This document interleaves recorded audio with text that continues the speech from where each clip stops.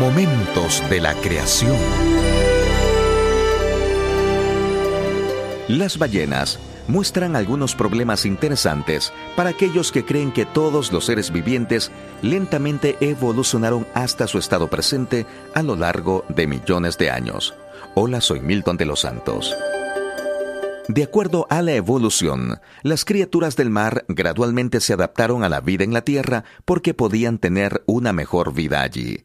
De allí es donde los mamíferos supuestamente evolucionaron. Darwin, por ejemplo, dijo que el oso decidió regresar al mar. Esto requirió que los ancestros mamíferos de la ballena perdieran sus patas, se readapten a la locomoción en el agua, desarrollen nuevas habilidades de visión y muevan sus fosas nasales para respirar detrás de su cerebro. Con todo y lo improbable que todo esto suena, algunos evolucionistas hacen una afirmación aún más sorprendente. Ellos dicen que algunas ballenas todavía tienen los huesos rudimentarios de sus pelvis o patas incrustadas en sus cuerpos.